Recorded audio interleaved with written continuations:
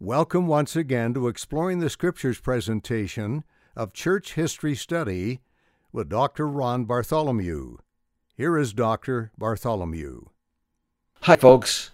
We're going to study the life of Wilford Woodruff today. I'm so excited for it because my picture doesn't show, and that's even better. So we're going to see it the way it really happened. On your mark, get set, go. I'd like to remind you to listen to Golden Gems Radio and pay attention to what's happening there. We got some great programs for you folks there. Also, we have some other things Kevin will talk about them later today. On your mark, get set, go. An era of reconciliation. The administration of Wilford Woodruff begins. 80 years old when he took over leadership of the church. Fearful of being arrested again, he missed John Taylor's funeral. He did attend conference, but left before the opening song. Met with the 12 in private and began leading the church. Disagreeing apostles. As the apostles met together, Wilford noticed discord beginning to arise in their meetings. Several new apostles have been called to the quorum since Brigham Young's death a decade earlier, including Moses Thatcher, Francis Lyman, Heber Grant, and John W. Taylor. Now, each of them seemed to have serious misgivings about George Q. Cannon. Believe that or not, yeah. They believed he had made many poor decisions as a businessman, politician, and church leader. Among their concerns was George's recent handling of a church discipline case involving his son, a prominent church leader who had committed adultery. They also did not like that George had made decisions on his own for the church during John Taylor's final illness. Nor did they like that George was advising Wilford on church business, even though the first presidency had been dissolved and George had returned to his place among the 12. In the minds of the junior apostles, George was acting out of self-interest and excluding them from the decision-making process. George believed he had been misjudged, however. He admitted to making small mistakes from time to time, but the accusations against him were false or based on incomplete information. Wilford understood the immense pressures George had faced over the last few years, and he continued to express trust in him and depend on his wisdom and experience. Of all men under heaven, he said, we should be united. He then listened for hours as the younger apostles again aired their grievances. When they finished, Wilford spoke about Joseph Smith, Brigham Young, and John Taylor, each of whom he had known and worked with closely. As great as these men were, he had seen imperfection in them. But they would not have to answer to him, Wilford said. We should treat Brother Cannon with consideration, Wilford said. He has his failings. If he did not, he would not be with us. If I have hurt any of your feelings, George added, I humbly ask your pardon. The meeting ended after midnight with the opening prayer of General Conference only hours away. Despite George's plea for forgiveness, Moses Thatcher and Heber Grant still believed that he had not adequately answered for his mistakes, and they told the brethren they did not yet feel reconciled. A new Relief Society president. The following April, the saints sustained Eliza R. Snow's friend, Zina Young, as the new general president of the Relief Society. Like Eliza, Zina had been a plural wife of both Joseph Smith and Brigham Young. When Eliza became general president of the Relief Society in 1880, she had chosen Zina as her counselor.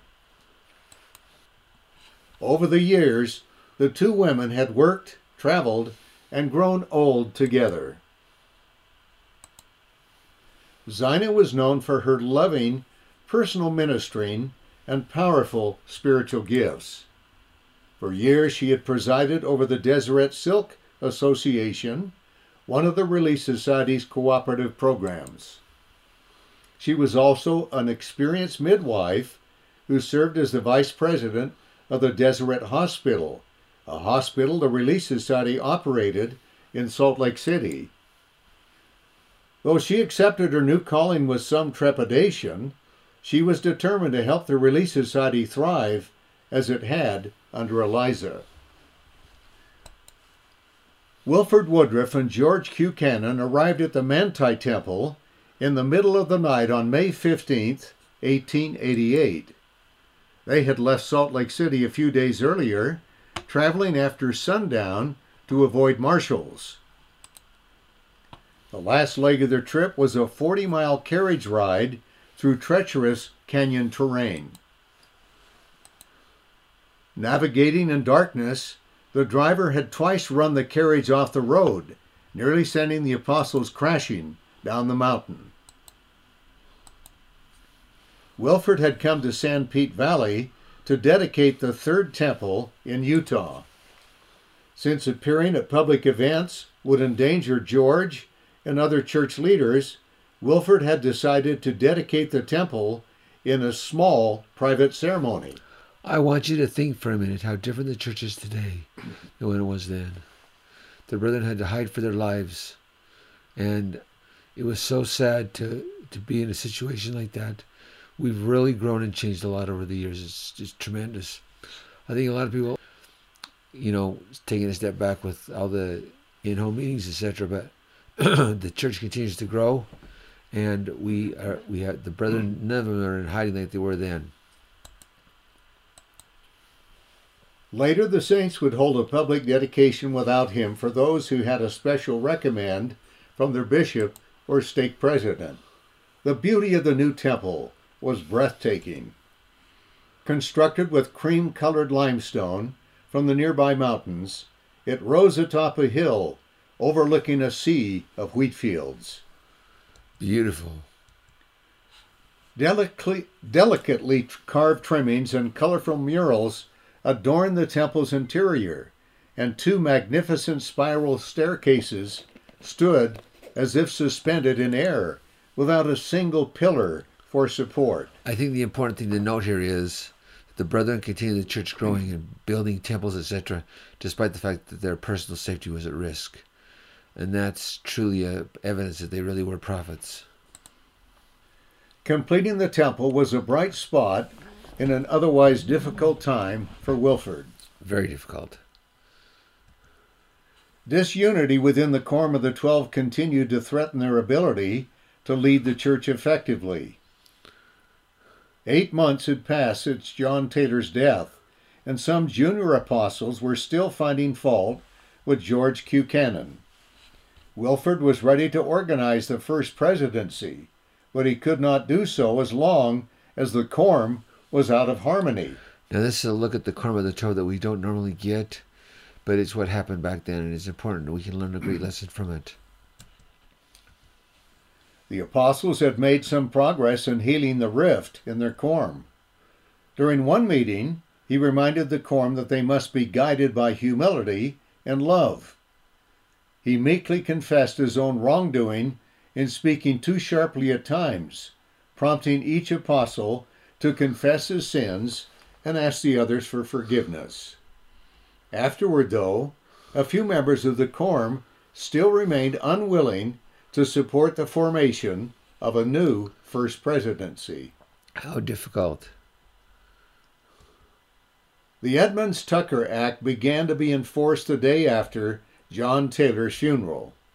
The church was immediately sued for $3 million in property and tithing funds. The Supreme Court appointed Frank H. Dyer, U.S. Marshal, as receiver of properties and cash. An end nears to political and economic oppression. In efforts to destroy the church as a political and economic entity, the buildings on Temple Square and other church offices were placed in receivership and became the property of the U.S. government.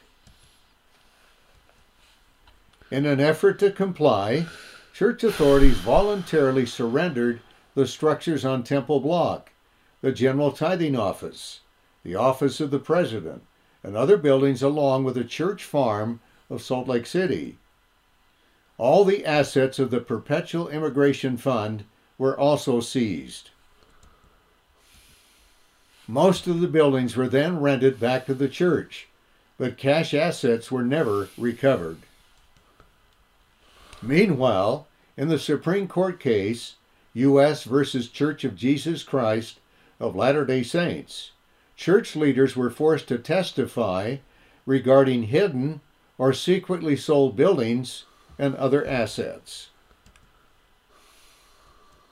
Sensing they might lose the case against the church, the court demanded title deeds to the coal mine at Colesville, Deseret News, Deseret Telegraph Company, and a laundry list of other holdings. Cash amounting to $239,266.15 was also surrendered. That's equivalent to $6,347,806.52 in today's money. Total value of items confiscated during the raid, $807,666. $21,427,634.03 in today's money. This is a description of some of the property that was taken by the government. The Temple Block, the Tithing Yard offices, the Historian's office, the Gardo House, the office of the President of the Church, the office of the Presiding Bishop, the church farm in Salt Lake, note for aggregated amount of values settled by order of Supreme Court, coal interest in Grass Creek near Colville, no promising delivery of cattle, 30,000 head of sheep, stock in the Desert Telegraph Company, stock in the Salt Lake Gas Company, dividends received from the gas company stock, notes from the Salt Lake Dramatic Company stock, and payments in satisfaction of the receiver's claim to capital stock in the Deseret News Company. That's where all the properties that they took from the church. George Q. Cannon. In the fall of 1888, George Q. Cannon decided that it was in his and the church's best interest for him to go to prison. In the months before John Taylor's death, the Lord had revealed that George needed to go back into hiding with a prophet to help manage the church. Now that John had passed away and the leadership of the church was in the hands of the 12, George no longer had a duty to stay hidden. I hope you can see that he's pictured there to the left, right in the center, George Cannon with his prison suit on at the Utah State Prison. On September 17th, he pleaded guilty to 2 counts of unlawful cohabitation, aware that he might have to spend nearly a year in jail. The Chief Justice, who was rumored to be more moderate in his dealings with the saints than previous judges, gave him the relatively short sentence of 175 days behind bars. George wanted to begin his jail term as soon as possible, so on the same day as his sentencing, he was transported to the Utah Territorial Penitentiary. This is almost unbelievable for us to think about today. Members of the 12 being incarcerated, but they were back then. It's terrible. After a short time in prison, George organized a Bible class. Over 60 men attended the first Sunday meeting, including several who were not Latter-day Saints. The prisoners read and discussed the first 5 chapters of Matthew. A most delightful spirit prevailed, George wrote in his journal. Week followed week, and George found his time in prison to be happier than he had expected. During visiting days, he conducted church business and met with other apostles, including Heber Grant, whose heart was beginning to soften toward him. He also received visits from friends and family, and he spent much time counseling fellow inmates. "My cell has seemed a heavenly place," George wrote in his journal. "I feel that angels have been there." It's wonderful. Throughout the winter of 1888 to 1889, the Quorum of the Twelve still could not come to an agreement over the formation of a new First Presidency. Federal marshals, meanwhile, continued to apprehend church leaders. Oh my gosh, just terrible. It's terrible, isn't it? Yeah. In December, Apostle Francis Lyman surrendered to authorities, joining George Q. Cannon in prison. It's terrible. As president of the 12, Wilford Woodruff was forced to lead the church with fewer and fewer apostles by his side. The Relief Society. Zina Young felt the full weight of her new responsibility as the general president of the Relief Society. She now stood at the head of more than 22,000 women in hundreds of wards and branches across the world. In addition to serving as a spiritual leader, she oversaw several institutions, such as the Deseret Hospital, and multiple assets, including over 32,000 bushels of grain in storage. Emmeline Wells willingly agreed to help Zina with her new responsibilities. Both Zina and Emmeline felt strongly about women having the right to vote, a right the Edmunds-Tucker Act had taken from them. In the winter of 1889, Zina and Emmeline met with Wilford Woodruff and other church leaders to discuss forming a women's suffrage association for Utah. Wilford and other members of the Quorum of the 12 gave their full support. Soon, women's suffrage meetings began to follow regular Relief Society meetings in wards all around Utah and Idaho. Emmeline often published reports of these meetings in the Women's Exponent. Zina, meanwhile, called on the United States government to return the God-given right of suffrage to Utah's women. "By and with it, we will be enabled to do vast good to the world," she said. She also declared her commitment to working with women outside the church. "We expect to reach out our hands to the women of America," she said, "and say we are one with you in this grand struggle." As the Relief Society grew, Zina worried that individual stakes were becoming disconnected from general Relief Society leaders and from one another. Her solution was to invite Relief Societies from outlying stakes to Salt Lake City for a conference. The first General Relief Society conference was scheduled for April 6, 1889, to coincide with General Conference. Zina encouraged the diverse congregation to visit each other's meetings and become acquainted with one another. "It will tend to union and harmony, promote confidence, and strengthen the cords that bind us together," she promised, "for there is more difference in our manner of speech than in the motives of our hearts." So true. Wilford Woodruff continues to seek unity amongst the 12. On the first Friday in April 1889, Wilford Woodruff called the apostles together. Nearly 2 years had passed since John Taylor's death, and Wilford had waited patiently for the quorum to find unity.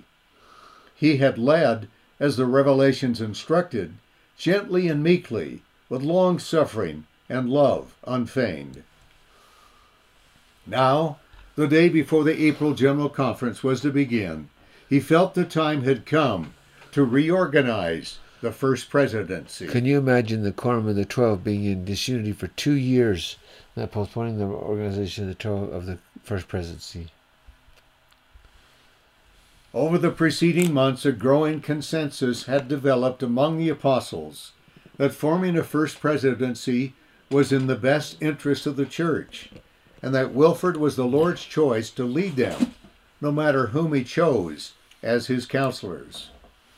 Wilford had even written to Francis Lyman in prison and received his support. The apostles now unanimously agreed to form a new first presidency. Wilford then nominated George Q. Cannon as his first counselor and Joseph F. Smith as his second. I can only accept this nomination by knowing that it is the will of the Lord, George said, and that it is with the hearty and full approval of my brethren. I have prayed over this matter, Wilford assured him, and I know that it is the mind and will of the Lord. Despite lingering questions about George, Moses Thatcher voted in favor.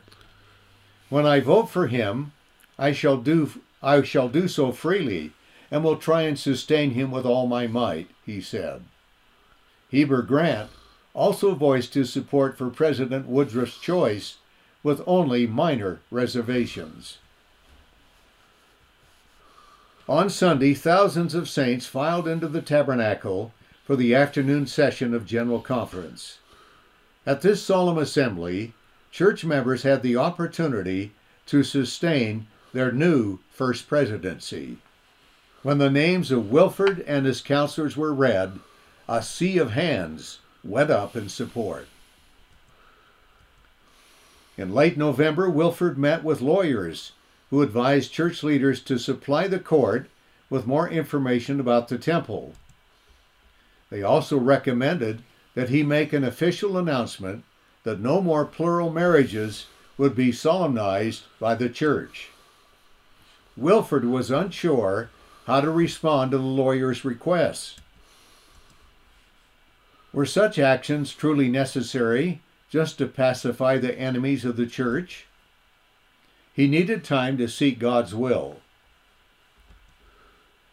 Night had fallen by the time the lawyers left Wilford alone. For hours he pondered and prayed for guidance on what to do. He and the saints had come to the Salt Lake Valley in 1847, seeking another chance to establish Zion and gather God's children to the peace and safety of its borders. Oh, oops. Now, more than 40 years later, opponents of the church were tearing families apart, stripping women and men of their voting rights, creating obstacles for immigration and the gathering, and denying the rights of citizenship to people for simply belonging to the church. Before long, the saints could lose even more, including the temples. What would happen then to the salvation and exaltation of God's children on both sides of the veil? As Wilford prayed, the Lord answered him, I, Jesus Christ, the Savior of the world, am in your midst, he said. All that I have revealed and promised and decreed concerning the generation in which you live shall come to pass, and no power shall stay my hand. The Savior did not tell Wilford exactly what to do, but he promised that all would be well if the saints followed the Spirit. Have faith in God, the Savior said. He will not forsake you. I, the Lord, will deliver my saints from the dominion of the wicked in mine own due time and way. Jane Manning James. Let's stop for a second. This period in church history was a very difficult period for Woodruff. He's battling with the 12 who would take 2 years to come to a consensus that thus sustain the new first presidency. He's fighting the battle of plural marriage, trying to get it ended. Jane Manning James is going to be yet another problem. Wilford Woodruff was willing to do anything for the Lord and anything for his church to make it work. That's a great example to all of us, I think.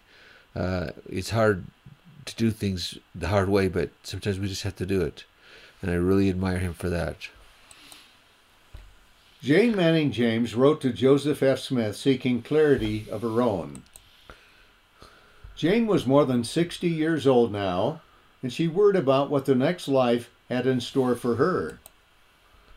Most saints in Utah had received temple ordinances that sealed them to loved ones in this life and the next. But Jane understood that she, as a Black Latter-day Saint, was not permitted to participate in these higher ordinances. Even so, Jane knew that God had promised to bless all nations of the earth through Abraham. Surely, she thought, that promise applied to her as well. Adding to Jane's anxiety about the next life was the present state of her family. She and her husband, Isaac, had divorced in the spring of 1870. Around 1874, she had married Frank Perkins, another Black Latter-day Saint, but their marriage did not last. During these years, she had lost 3 children and several grandchildren to illnesses. Though 4 of her children were still alive, none of them were as devoted to the church as she was. Would they be with her in the next life? If not, was there a place and a family for her there? As a young woman, Jane had lived and worked in the home of Joseph and Emma Smith in Nauvoo. During that time, Emma had invited her to be adopted as a daughter to her and Joseph, but Jane had never given her a direct answer before Joseph's death. Now, however, Jane understood that saints could be adopted into families through a special sealing in the temple.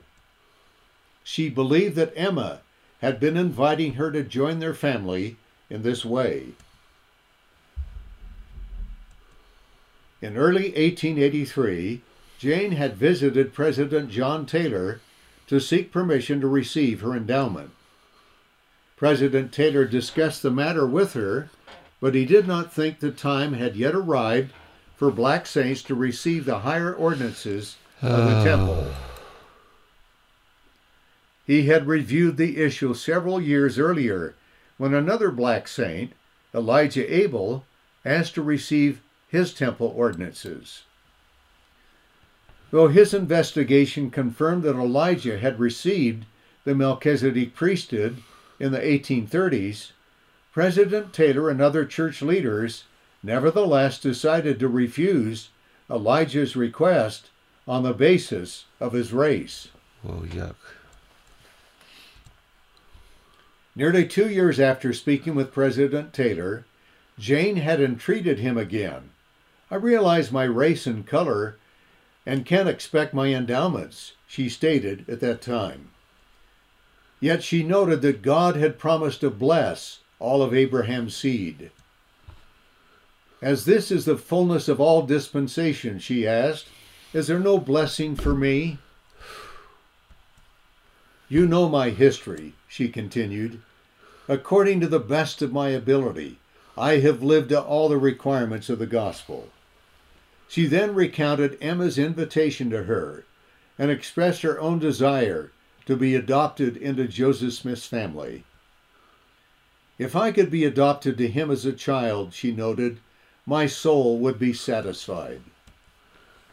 Soon after Jane sent her letter, President Taylor had left Salt Lake City to visit the southern settlements in Mexico, and he did not respond to her before his death.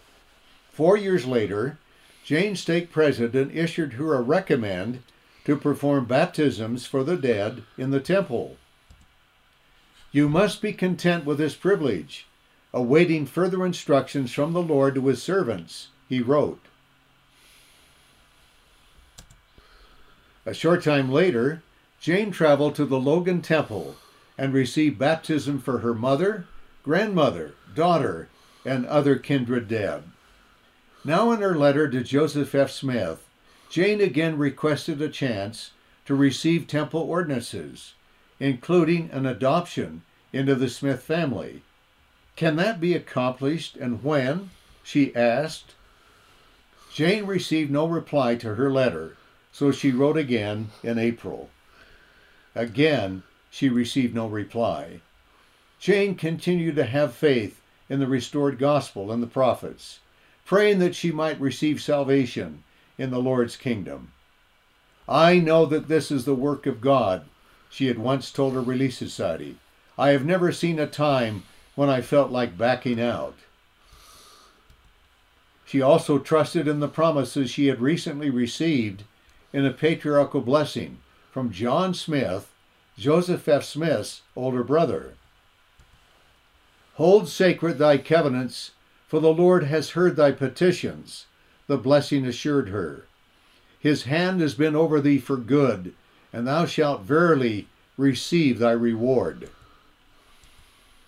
Thou shalt complete thy mission and receive thine inheritance among the saints," it promised, "and thy name shall be handed down to posterity in honorable remembrance." Imagine if you were Sister Manning and how difficult that would have been. Now, I hate to be personal, but my family made the book. That's pretty weird, huh? But they did. And we're going to see a little bit of it here today.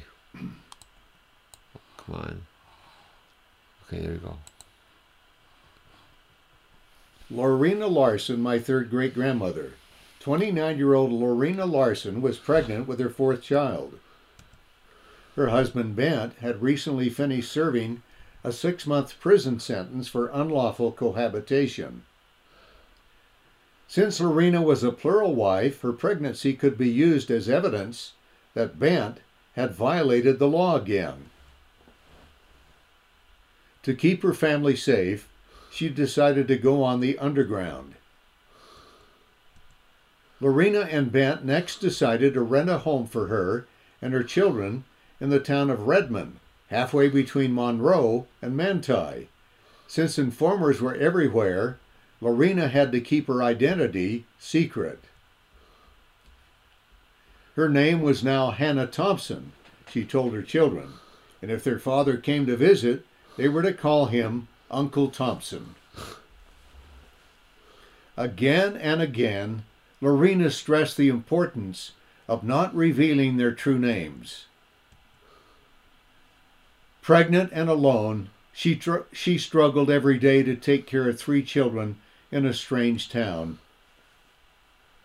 Then one night, Lorena had a dream. She saw her lawn in Monroe covered in wild bushes and vines. Immediately went to work digging out weeds in the yard. As she began pulling at deep roots, Lorena suddenly found herself beside a beautiful tree, heavy with the finest fruit she had ever seen. She heard a voice say, "The underground tree brings forth every choice fruit, too." In the dream, Lorena was soon surrounded by her loved ones. Her children, now fully grown, came to her, bearing dishes, bowls, and small baskets. Together, they filled the bowls with the delicious fruit and passed them among the crowd, some of whom Lorena perceived to be her descendants. Lorena's heart rejoiced, and she awoke full of gratitude. An end nears to political and economic oppression. Church leaders succeeded in getting their case before the United States Supreme Court, arguing that the confiscation of church property under the Edmunds-Tucker Act was unconstitutional. But in May 1890, the court upheld in a 5-4 decision. In addition to economic sanctions, political oppression was also enforced. In Utah, anyone convicted of polygamy or unwilling to take an oath against it could not vote. In Idaho, any citizen unwilling to take an oath denouncing the church was not permitted to vote. This case went to the Supreme Court and ruled unconstitutional. No, it was ruled ruled constitutional. The Cullom-Strobel Act bill was introduced and almost guaranteed passage, which would strip all members of the church citizens' rights. After 2 disappointing losses in the Supreme Court, the church suffered political losses locally as well. With many of the saints unable to vote, the Utah Liberal Party first won the elections in Ogden and then in Salt Lake City. The non-members were helped by the decision of a United States judge that no Latter-day Saint immigrants were worthy of becoming U.S. citizens or of having the right to vote.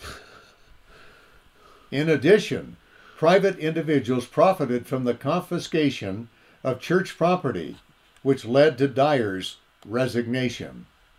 Finally, Wilford Woodruff was sustained as president of the church 2 years after the death of John Taylor. The Manifesto. By July of 1890, all the schools were secularized and controlled by the government. The Liberals had won almost all the seats in Weber and Salt Lake counties. The Supreme Court ruled that children from polygamous marriages could not inherit their father's estate.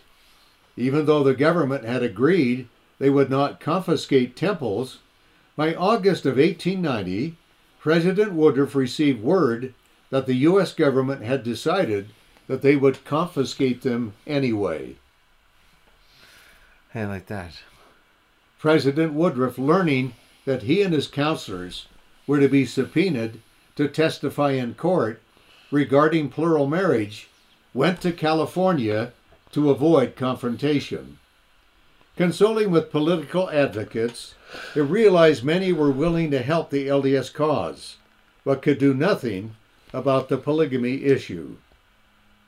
To better ascertain the condition of the saints, in a journey of 2,400 miles, he visited all of the Mormon colonies in Wyoming, Colorado, Arizona, Utah, and New Mexico. Visited every single one. Having gathered all the information he could on the problems before the saints, he felt he was prepared to make a decision. On September 22nd, Wilford met with his counselors in the Gardo House, the official residence of the church president in Salt Lake City, to discuss what to do about the report. George Q. Cannon proposed issuing a denial of its claims. Perhaps no better chance has been offered to us, he said, to officially, as leaders of the church, make public our views concerning the doctrine and the law that has been enacted. Later, after the day's meetings, Wilford prayed for guidance. If the church did not stop performing plural marriages, the government would keep passing laws against the saints, a vast majority of whom did not even practice the principle. Chaos and confusion would reign in Zion. More men would go to jail, and the government would confiscate the temples. The saints had performed hundreds of thousands of ordinances for the dead since the dedication of the new temples. If the government seized these buildings, how many of God's children, living and dead, would be barred from the sacred ordinances of the gospel? Surely, my friends, you can see this is a tough time to be a member of the church, especially a tough time to be the president of the church.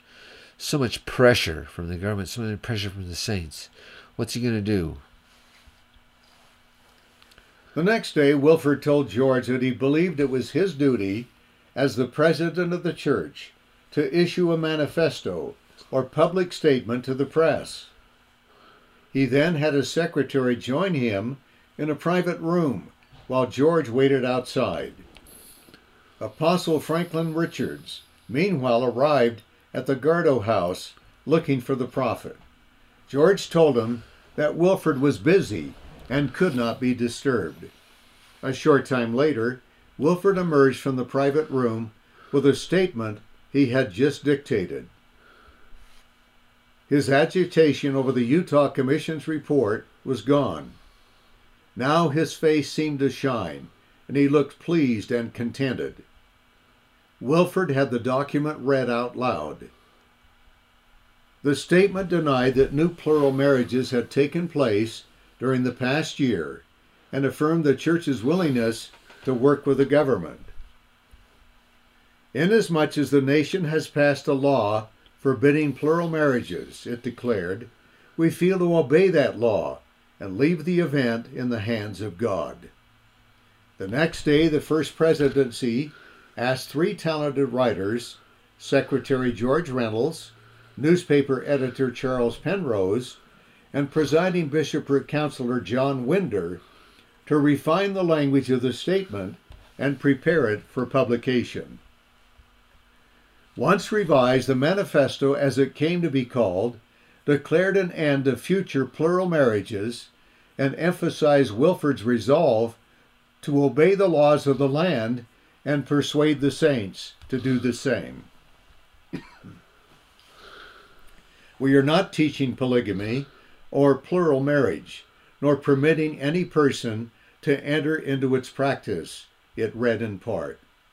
I hereby declare my intention to submit to those laws and to use my influence with the members of the church over which I preside to have them do likewise. President Woodruff said later that the Lord had shown him by revelation exactly what would take place if plural marriage did not cease. He was shown that the church would suffer the confiscation and loss of all the temples, and the stopping of all the ordinances therein, both for the living and the dead, and the imprisonment of the First Presidency and 12, and the heads of families in the church,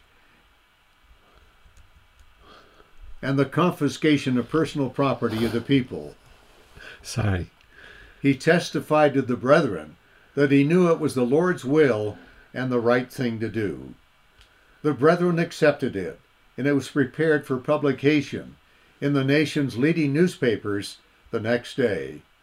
U.S. government officials reported back to the brethren that they would not recognize the manifesto unless it was formally ratified by the members of the church in General Conference. Wow. Presented at 3-day General Conference and accepted unanimously by saints. President George Q. Cannon explained the difficulty in convincing the Supreme Court that the LDS Church's practice should have been honored by the Constitution. President Woodruff bore testimony that U.S. government would be held accountable for the discontinuance of the principle, and no man will ever lead the church astray as the prophet, and God would remove him if he tried. I am convinced that God was with President Woodruff when he was preparing the manifesto for publication, Franklin Richards added. When the manifesto was read, I felt it was the right thing and that it had been given at the right time. The manifesto still unsettled John W. Taylor, who had been called to the Quorum of the 12 shortly after Heber. After the death of his father, President John Taylor, John W. had found a purported revelation about marriage among the prophet's papers. The revelation, dated September 27, 1886, seemed to suggest to John W. that the commandment to practice plural marriage would never be revoked. Although the revelation had never been presented to the Quorum of the 12 or accepted as scripture by the saints, John W. believed that it was the word of God to his father. Yet he knew revelation was continuing and ongoing, addressing new situations and problems as they arose. And John W. had faith that God had spoken to Wilford as well. I know that the Lord has given this manifesto to President Woodruff, he said, and he can take it away when the time comes, or he can give it again. Like John W. Taylor, John Henry Smith was still struggling to accept it. I am willing to sustain the President in issuing the manifesto, although I am a little at sea as to the wisdom of its having been issued, he said. My fears are that the manifesto will do us as a people more harm than good. The next day the apostles met with the first presidency, and each man sustained the manifesto as the will of God. Afterward, some apostles expressed concern that critics of the church would be dissatisfied with the document and continue to prosecute men who did not separate from or divorce their plural wives. There is no telling what we might have to do in the future, Wilford said, but at the present time, I feel that we must be true to our wives. For Heber, the prospect of being forced to abandon his plural wives, Augusta and Emily, was unthinkable. I confess that it would be a great trial to me, he wrote that day in his journal. I feel that I could not endorse any such a thing. At General Conference, Orson Pratt read the manifesto. Lorenzo Snow presented it to the saints for their sustaining vote. Go ahead. Hands went up throughout the auditorium, some decisively, some more reluctantly. Other hands did not go up at all. There did not appear to be any direct opposition, though many saints' eyes were wet with tears. So hard for them. The aftermath. This announcement by him as president of the church has caused an uneasy feeling among the people, recorded one man in St. George, and some think he has gone back on the revelation on plural marriage and its covenants and obligations.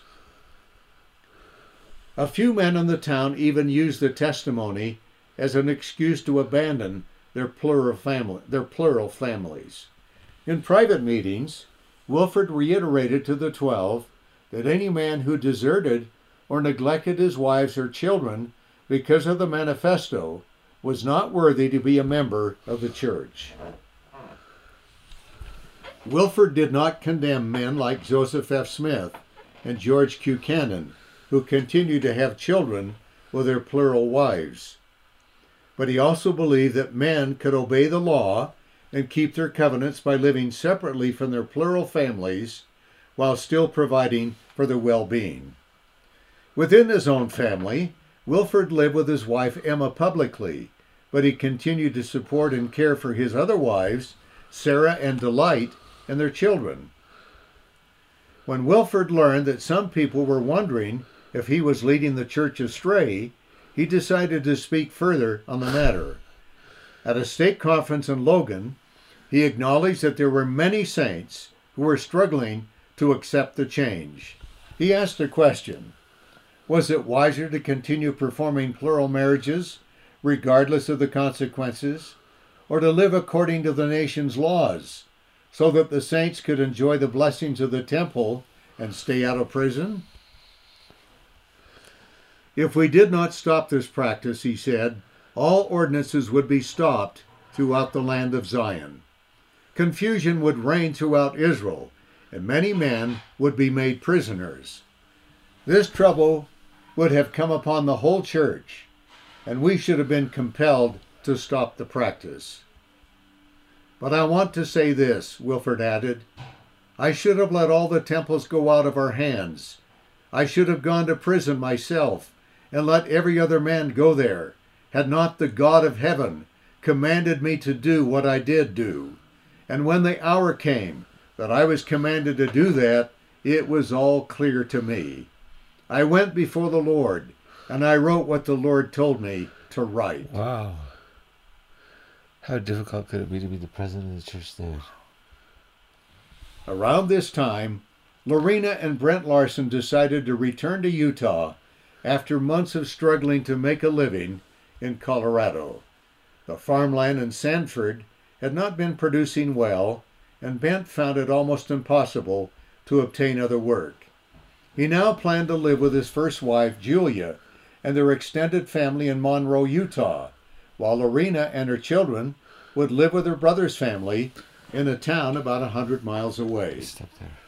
This was a very, very difficult time for members of the church. It was a difficult time for those who were practicing plural marriage. It was a difficult time for those who were not. It was a very difficult time for President Woodruff, who was the president of the church. I remember my testimony that they made it through this tough time. We have the blessings we have today because they were willing to be faithful and live through it. And I said in the name of Jesus Christ, amen. Thank you for being with us today for another segment of Dr. Bartholomew's insightful review of aspects of church history. This podcast is presented through the facilities of Golden Gems Radio. We invite you to listen to www.goldengems.net, where you will find presented each week a review of the music and career of one of the great musical artists from the 40s, 50s, and 60s, when music was music in the golden days of radio. Please join us again next week for another episode in Church History with Dr. Bartholomew.